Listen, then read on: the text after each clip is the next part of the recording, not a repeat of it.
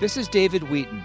The following is a TCW short take, a bite-sized highlight from the Christian Worldview radio program. You can hear the full program at thechristianworldview.org. You talked about Darwinism and naturalism. Darwinism, that we're here because of the random evolution, that there's no God and we just evolved from a lower form of life that somehow spontaneously came to be.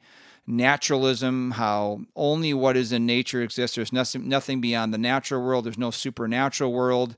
You talked about paganism, but you spent a lot of time on this religion of Gaiaanism.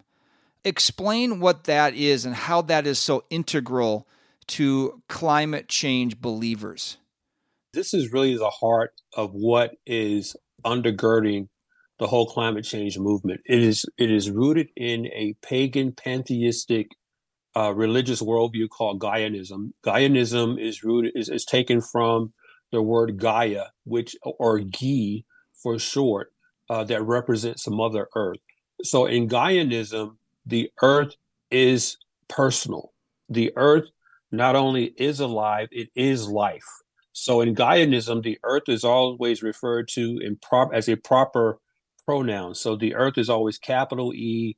It's always referred to in the feminine as a feminine pronoun, never a masculine pronoun, which is where you derive the idea of Mother Earth. So in Gaianism, it's a religious philosophy that grants the earth living properties.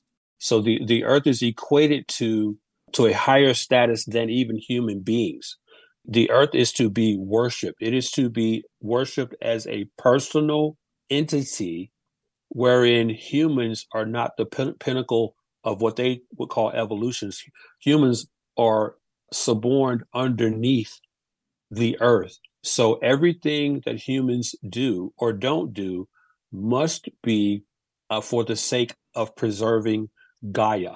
So in Gaianism, everything about our existence depends on Gaia. So when something goes wrong with the earth, it upsets Gaia. Gaia is angry. So all the tornadoes, all the hurricanes, all the floods, the earthquakes, what we would normally call a natural disaster, or prior to Gaianism, prior to climate change, an act of God. No, this is Gaia responding angrily to how human beings are treating her. So this truly is a religiously driven worldview. This has been a short take from the Christian Worldview radio program. To hear the full program and connect with this nonprofit radio ministry, go to thechristianworldview.org. I'm David Wheaton.